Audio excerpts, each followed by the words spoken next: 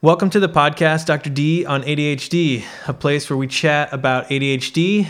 My name's Devin, and I'm the host, and I will be talking with Dr. Samuel Dismond. Together, we run this show, and we also operate his private practice where we treat ADHD. Dr. D, how's it going?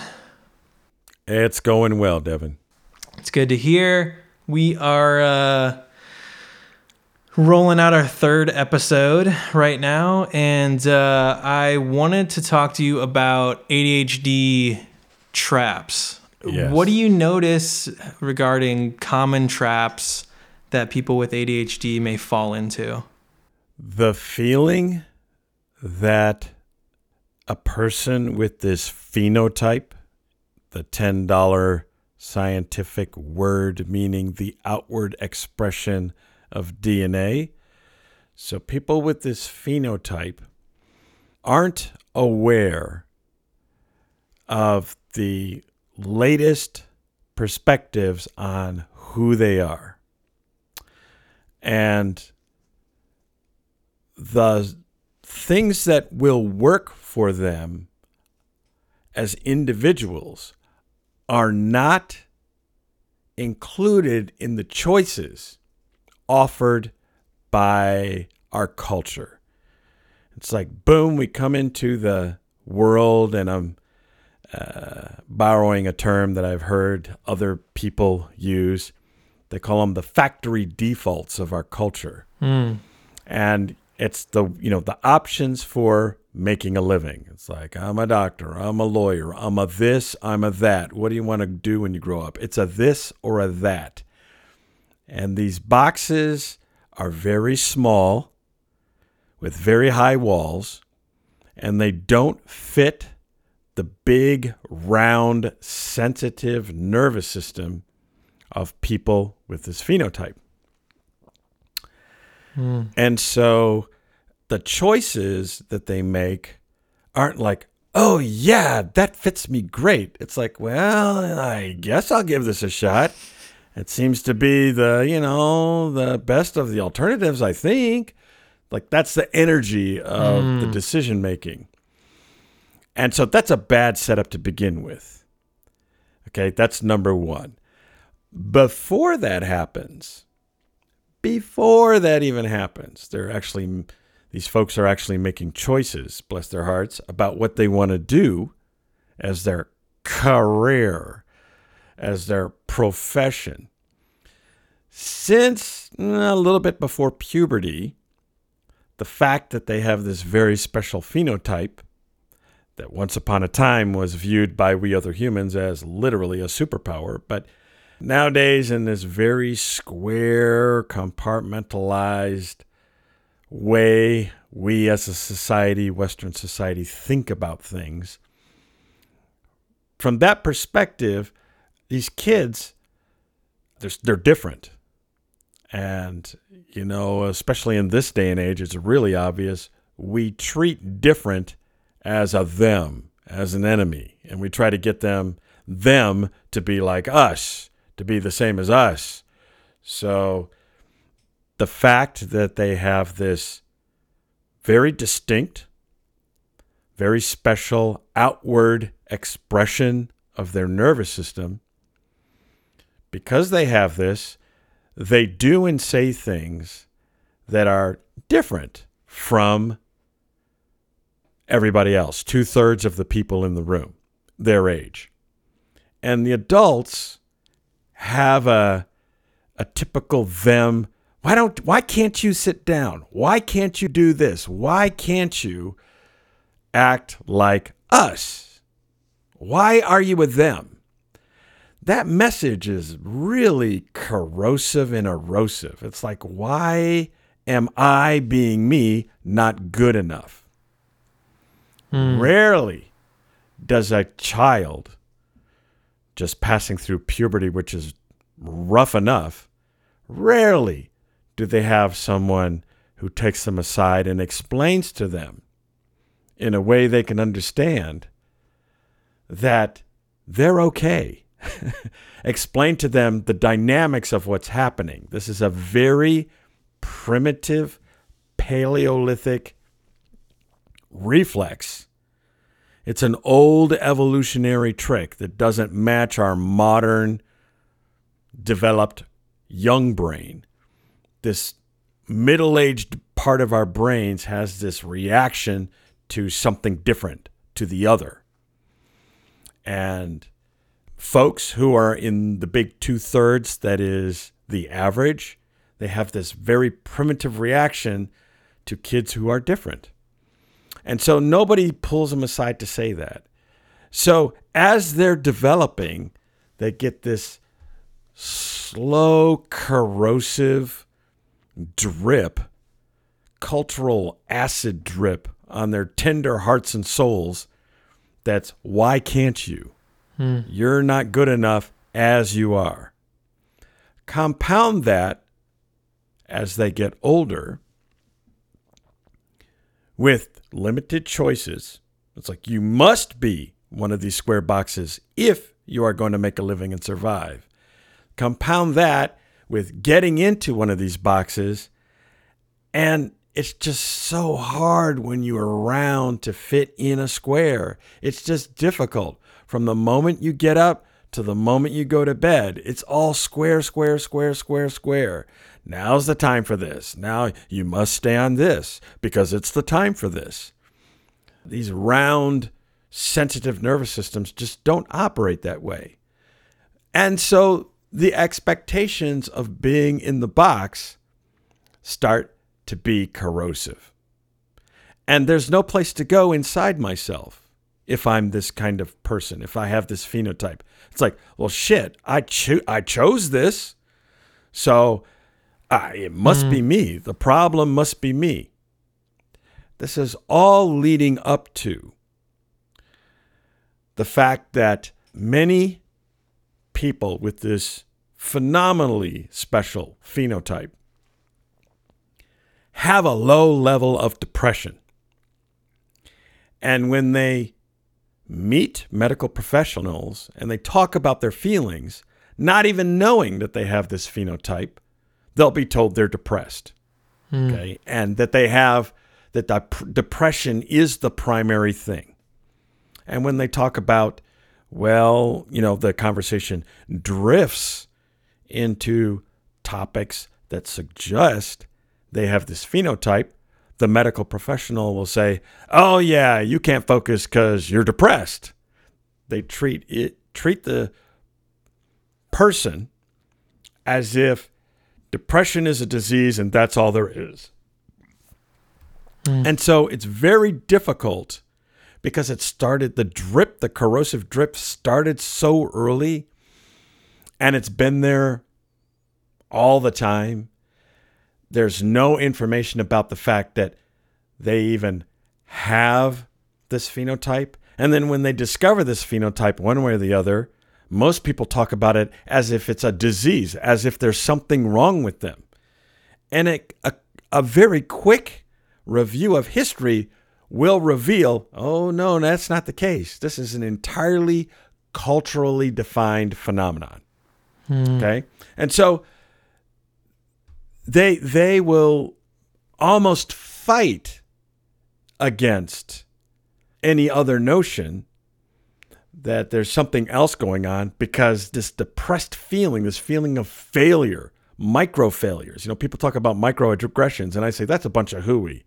For people with this phenotype, micro failures is a very real thing. And so the trap that a lot of people have is that the depressed feeling, which is secondary, is something that they can change by meditating, cognitive behavioral therapy. They can change their thinking. That will fix the depression, and then everything will be okay. That's the trap. And it's not. The data show this, and it's my clinical experience, that first, people with this phenotype have to understand who they are, and it's not a disease. It's circumstance. Second, stimulants have been overwhelmingly demonstrated when properly used, when the person with the phenotype has the opportunity to experiment and figure it out for themselves, what works, with guidance, of course, with guidance, but they have the opportunity to figure it out for themselves, make the adjustments for themselves. When those things happen, the light goes on. It really goes on. And then the result, the depression, the result of the constant drip is seen for what it is. The drip is removed. There's a sense of control. I hate that word, but it's most appropriate. These folks now have a sense of control. They understand that they can use a stimulant when they need it, and not use it when they don't, and that's really a good thing. Boom. All that stuff goes away. All that depression goes away. So by itself, without therapy, without meditating or anything, it just goes away. And sometimes when the trauma is significant and it's really trapped in memory, cognitive behavioral therapy after getting on stimulant therapy works really well. The data show that. Mm-hmm. First a stimulant, and for really stuck emotions, cognitive behavioral therapy. That works. But cognitive behavioral therapy by itself or treatment for depression by itself, it's not going to help very much. So to bring it on back and answer your question directly again, the trap is feeling depressed and focusing on that depressed feeling. That's the trap. So if somebody was born and raised in a way that was really nurturing and healthy for their ADHD, what would that person look like if they were to skip over the way that society makes them feel? Say they were the erosion. Yeah. Yes. If that part wasn't there, what would that human look like as an adult? I'm going to venture to say that, first of all, there wouldn't be the corroded result, the depressed feeling, which is hugely valuable. Yeah.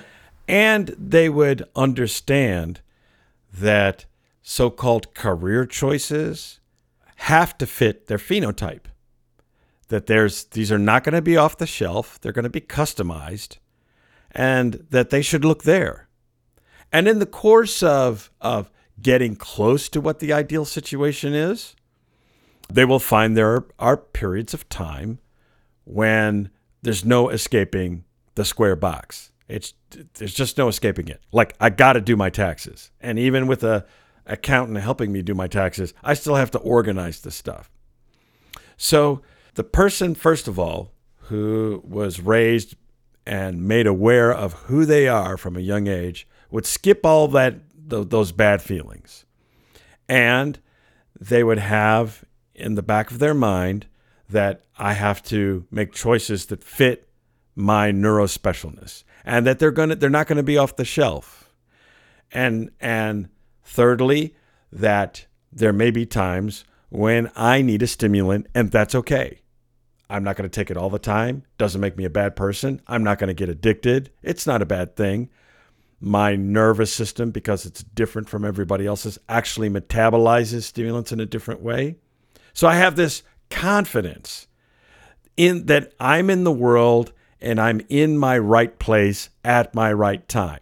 Not that I'm some freak that doesn't fit. So there will be this air of comfort and confidence that comes when somebody is in a place that's familiar. That's what they'll look like. Somebody who's comfortable in their place. Does it make sense? Yeah. Yeah, that's great. Thanks for answering. That was a really nice, long answer. It just doesn't seem like it is at all what I notice a lot of the communities see ADHD or ADHD treatment as. I've noticed that in general, and I've noticed it in my practice, I have to work hard to be a good storyteller. I understand that it's really easy to get lost in these explanations. I try very hard to engage people in a question-answer way. When I'm trying to explain a concept, I ask people to guess what they think this is, just to engage them. But that's part of it. Unfortunately, it seems like there could be a quick answer, but there's not. That's true for a lot of life. There just is not a quick answer. And so there's a place for, I've had to learn how to do it, and I think everybody should learn how to do it if they have something they want to share. It's not about me feeling good just running my gums. I have to learn how to be a good storyteller, to engage. This is for the listener. It's not for me. And so that's a challenge. I think many times, in our culture, there's this I got the mic thing and I'm talking, so it's all about me. That's absolutely cannot be the case with folks with this phenotype. They have to be addressed in a way that suits them. They have to be engaged. The content has to jump around a lot in interesting ways, just like in a story. So that's just me reflecting on what you just said about the short answers and that I give long answers. Yeah. I recognize that, and I try to keep it. I try to tell a good story. I really work on it. I ask people if they understand. I try to get feedback. I ask for suggestions. I try to sense when somebody's drifting off and shake them up a little bit. Yeah, and you're saying there's really just one trap. You're describing just one, and that's just one of them. There's more than one. Yeah, but that's the biggest one I see. I see. Yeah, so that's the biggest one. It's not like everything funnels through that trap or anything. No. Yeah, that's the biggest one I see. Do you have any other traps that you could talk about? Yeah. Another trap is, it's kind of, I guess the word anxiety seems too strong of a word, but it's in that neighborhood of feeling, and it is about being alone. It's this, it's almost like a battle of, should I be alone or shouldn't I be alone? If I'm alone, then and it feels good, I might be just making what I think is a problem worse. But if I'm in the thick of things, it's just, especially in places like cities, it's just too much. It's just too much. So the trap is bouncing back and forth, making it an either or thing that I either have to be out of it or in it. And that like kind of like a worry creates a kind of anxiety. And that's a trap. And it kind of infects all kinds of choices. It's hard to decide one thing or another because it subtly gets painted in this, am I alone or am I in a crowd? And it's very difficult to find a middle ground. And so that's the other kind of trap, is that this anxious feeling from that. Does that make sense?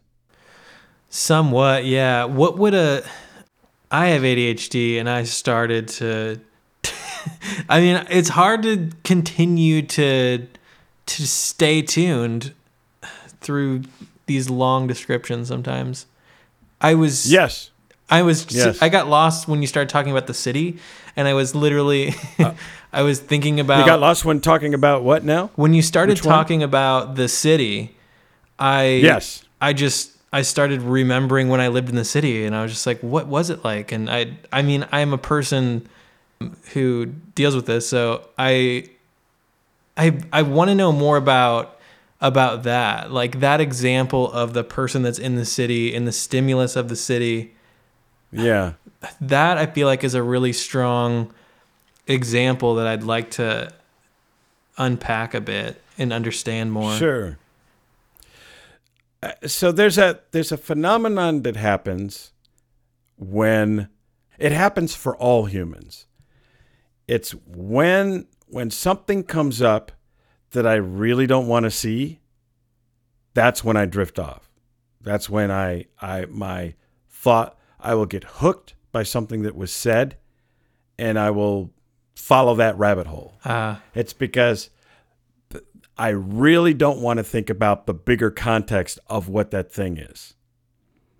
So that happens with everybody. And I think it's more challenging for people who have this phenotype. That can be more challenging. Because the threshold for looking at something else is low. So looking at something else can happen quickly. Or it's that there's something that's uncomfortable. And one of the ways to tell the difference is it's kind of like this little sleepiness. It's like this little thing happens when I make the switch and start going down the rabbit hole. That's when I'm essentially running away. Mm-hmm. And that's part of the trap that I'm trying to describe. Yeah. About being alone or being in the city. Yeah.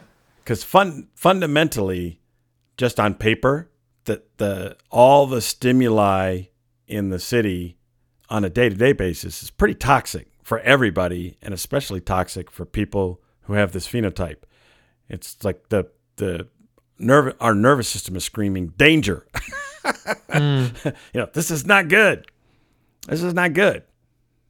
So it almost, I don't know if this feeling of guilt was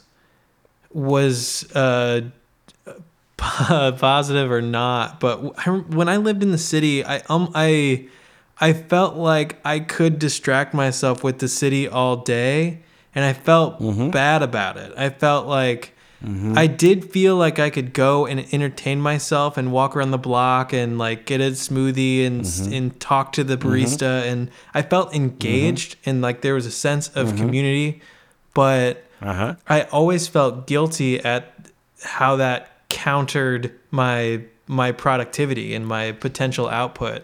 But I at the same time felt like I am feeding and getting something that I am wanting, and it seems harder to satisfy that want outside of the city with the less things to grab you by, That's a really good point. And a lot of that is conditioning. The concerns are that's kind of the concerns are kind of what I was talking about with the anxiety. You described it in another way, and I appreciate that.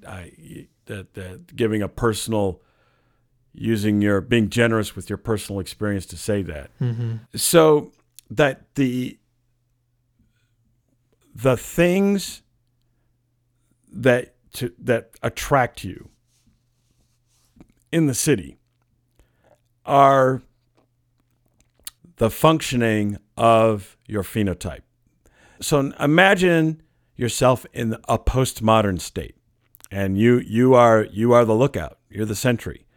So of course you're always wandering around the space where your group currently is, and you're checking in with people. And it doesn't take long, and while you're checking in, you're looking around, looking at their hut, looking for any changes, looking for danger, looking for advantages. And as you move around, that fits your phenotype. And I dare say that's probably why it feels so good to do it. I'm going to venture a guess that you're fortunate if you can make a living doing that.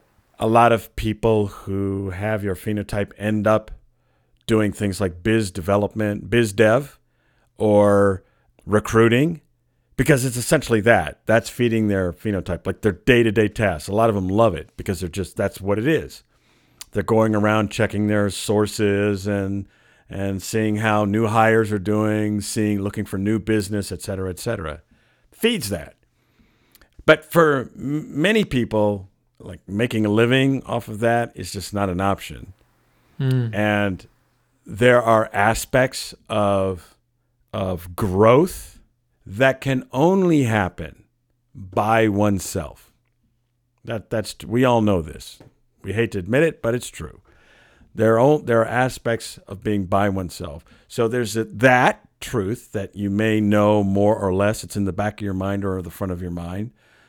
Plus the conditioning, well, how can you make a living doing that? Just going around talking to people all day. And you don't see anything on the horizon, so you feel like you're a consumer and not a producer, being productive. And then there's another piece to this, which is also the result of culture. It's most people don't know how to use their sensory ability in a different context. So taking the basic tools, cognitive tools, how your brain thinks, how my body works in a city, and apply that to nature. And then learn to have communication, more or less, with different aspects of nature. And so that's can be a limitation. That looks like being alone, but it isn't. It's not really being alone. It's just being unfamiliar with this new way of interacting in a new place. What does that? So there's that. What does that look like Go ahead. in nature? What does that look like for somebody? Or an example, or what could it look like? I guess. I can only Yeah. speak about my experiences. So I take a lot of walks when I can. It's difficult for me to do that these days, but when I do, I don't have to go very far. I will just sit and enjoy the sunshine. I'll sit on a curb or if there's a stone fence on somebody's yard, I'll sit there. And after a few minutes, a cat comes by, and I love cats. And so I befriend this cat, and she is now part of my routine. She, if I'm roughly walking around the same time of the day, she's there, and I have a conversation with the cat. And then there's this spot where these purple flowers, and I'm very fond of bumblebees, and I'll sit, and the bees will come and check me out. And I swear to God, some of the bees look familiar, and I look at them and watch what they're doing and watch how they do things. And it's like that. It's kind of like that. Yeah. And I get to have a feel for this other than human and critters in my environment. And I learn how to interact with them, observe them, and I gain information from them. And I dare say, I can only imagine that for somebody with this unique phenotype, that's really bringing it home.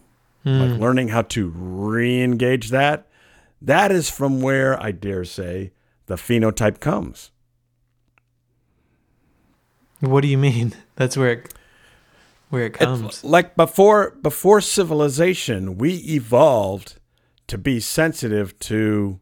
It wasn't buildings and the barista, and it was bees and flowers and other critters. And, those are the entities with whom we had conversations in our rounds, if we are this phenotype, in our rounds checking out the environment, doing our big radar dish sweep of our area. Mm-hmm. That's, the vast amount of our history was that. And so I can't help but think our evolutionary produced biology was about that. And it's just a matter of re-engaging that. Yeah. Do you ever incorporate these types of things into treatment or anything with patients? Telling people to go outside or to go wander around? Only when they ask. Yeah. Only when they ask. When I find myself doing it, I hate sounding like a broken record with people who want my help. Yeah. And so it's like, quit smoking. It's like, how many times have I said that? So now I just don't. Yeah. I don't volunteer stuff unless I'm asked, and people eventually do. Our practice, as you know, it's an opportunity for people to be extremely personal. It's easier to be personal using the messaging system, and they offer things, and so they'll ask me, "What did you do?" And I reciprocate. I tell them things that I did, and then they'll like, "Wow, I never thought of doing that. Tell me more." Yeah. And I'll say, "Oh, sure," in a phone conversation, or when they come for the logistics visit, I schedule 30 minutes. They're rarely clinical. We just shoot the shite, and it's just talking. Yeah. So questions like that will come up. And they'll like, wow, I never thought of that. And they say, how do I try that? And then I offer. But I stopped, doing the preachy thing because I can't stand hearing myself say the same thing over and over again. I just can't stand it. And I imagine that, people can feel that. Like I'm reading a script. It's like, nah, nope. Yeah. So. And people have asked me. And a few people have actually made a change and done different things because of it. Mm-hmm. And it's eye-opening. Yeah. I'm grateful. I'm really grateful when they do try things and it works out for the better. I don't feel like, see, I told you so. Ha ha, I'm so smart. It's like, no. I'm just really grateful that somebody tries something and it's positive. Yeah. We swim in so much negativity and fractiousness these days. It's like, try something and it's positive. Thank you. And I mean, there was a time when there were no stimulant medications, and I mean, it was just trying all kinds of things. I'm sure that you had to do before there was a solution, and I'm sure it was. Interestingly, the time, it's interesting because the time when there were no stimulants, there wasn't a need for it. Right. People, we forget. This is like what we're living in right now. It's so new. We have no idea whether a lot of this setup that we're doing is good for us or not because it's so new. It takes like 4, 5, 6 generations. People forget a generation starts at 25 years old and, like when's your peak reproduction. But you don't finish a generation for another 50 years. So talking in terms of people lifetimes, that's 80 years. So 3 people ago is like 250 years. That's just 3 people. 3 people ago. 250 years. Yeah. And this thing we're living in now didn't kick in till the 1950s. It was post World War II. This thing we've created it's like a blink in terms of human development. Yeah. And before that time, oh, no. Things weren't so, this like people with this phenotype were highly valued. Highly, highly valued. There was no need for stimulant. That's really interesting. Mm-hmm. I appreciate the breakdown. I think we've wrapped this one up nicely. Okay. How do you feel? Is that all right? Yeah, I feel good. I mean, I know it's like I can go on quite a while. I know it's like 50 minutes we've been talking, so something like that. Oh, it's great. I appreciate anybody that follows along. You can always pause it and come back to it. So thanks for breaking that down. Most common traps is where we started. And yes, we covered 2 big ones. We did. 2 big ones. We did. Thanks for listening to Devin and me, Dr. D on ADHD. If you have any feedback, episode ideas, or questions that you would like us to explore in an episode, please email your thoughts to podcast@norcaladhd.com. That's podcast@norcaladhd.com. You can find links and references in our show notes over at norcaladhd.com/podcast. And if you've gained any value from this episode, give us a heart, a review, or some love wherever it is you listen to podcasts. Thanks again for listening.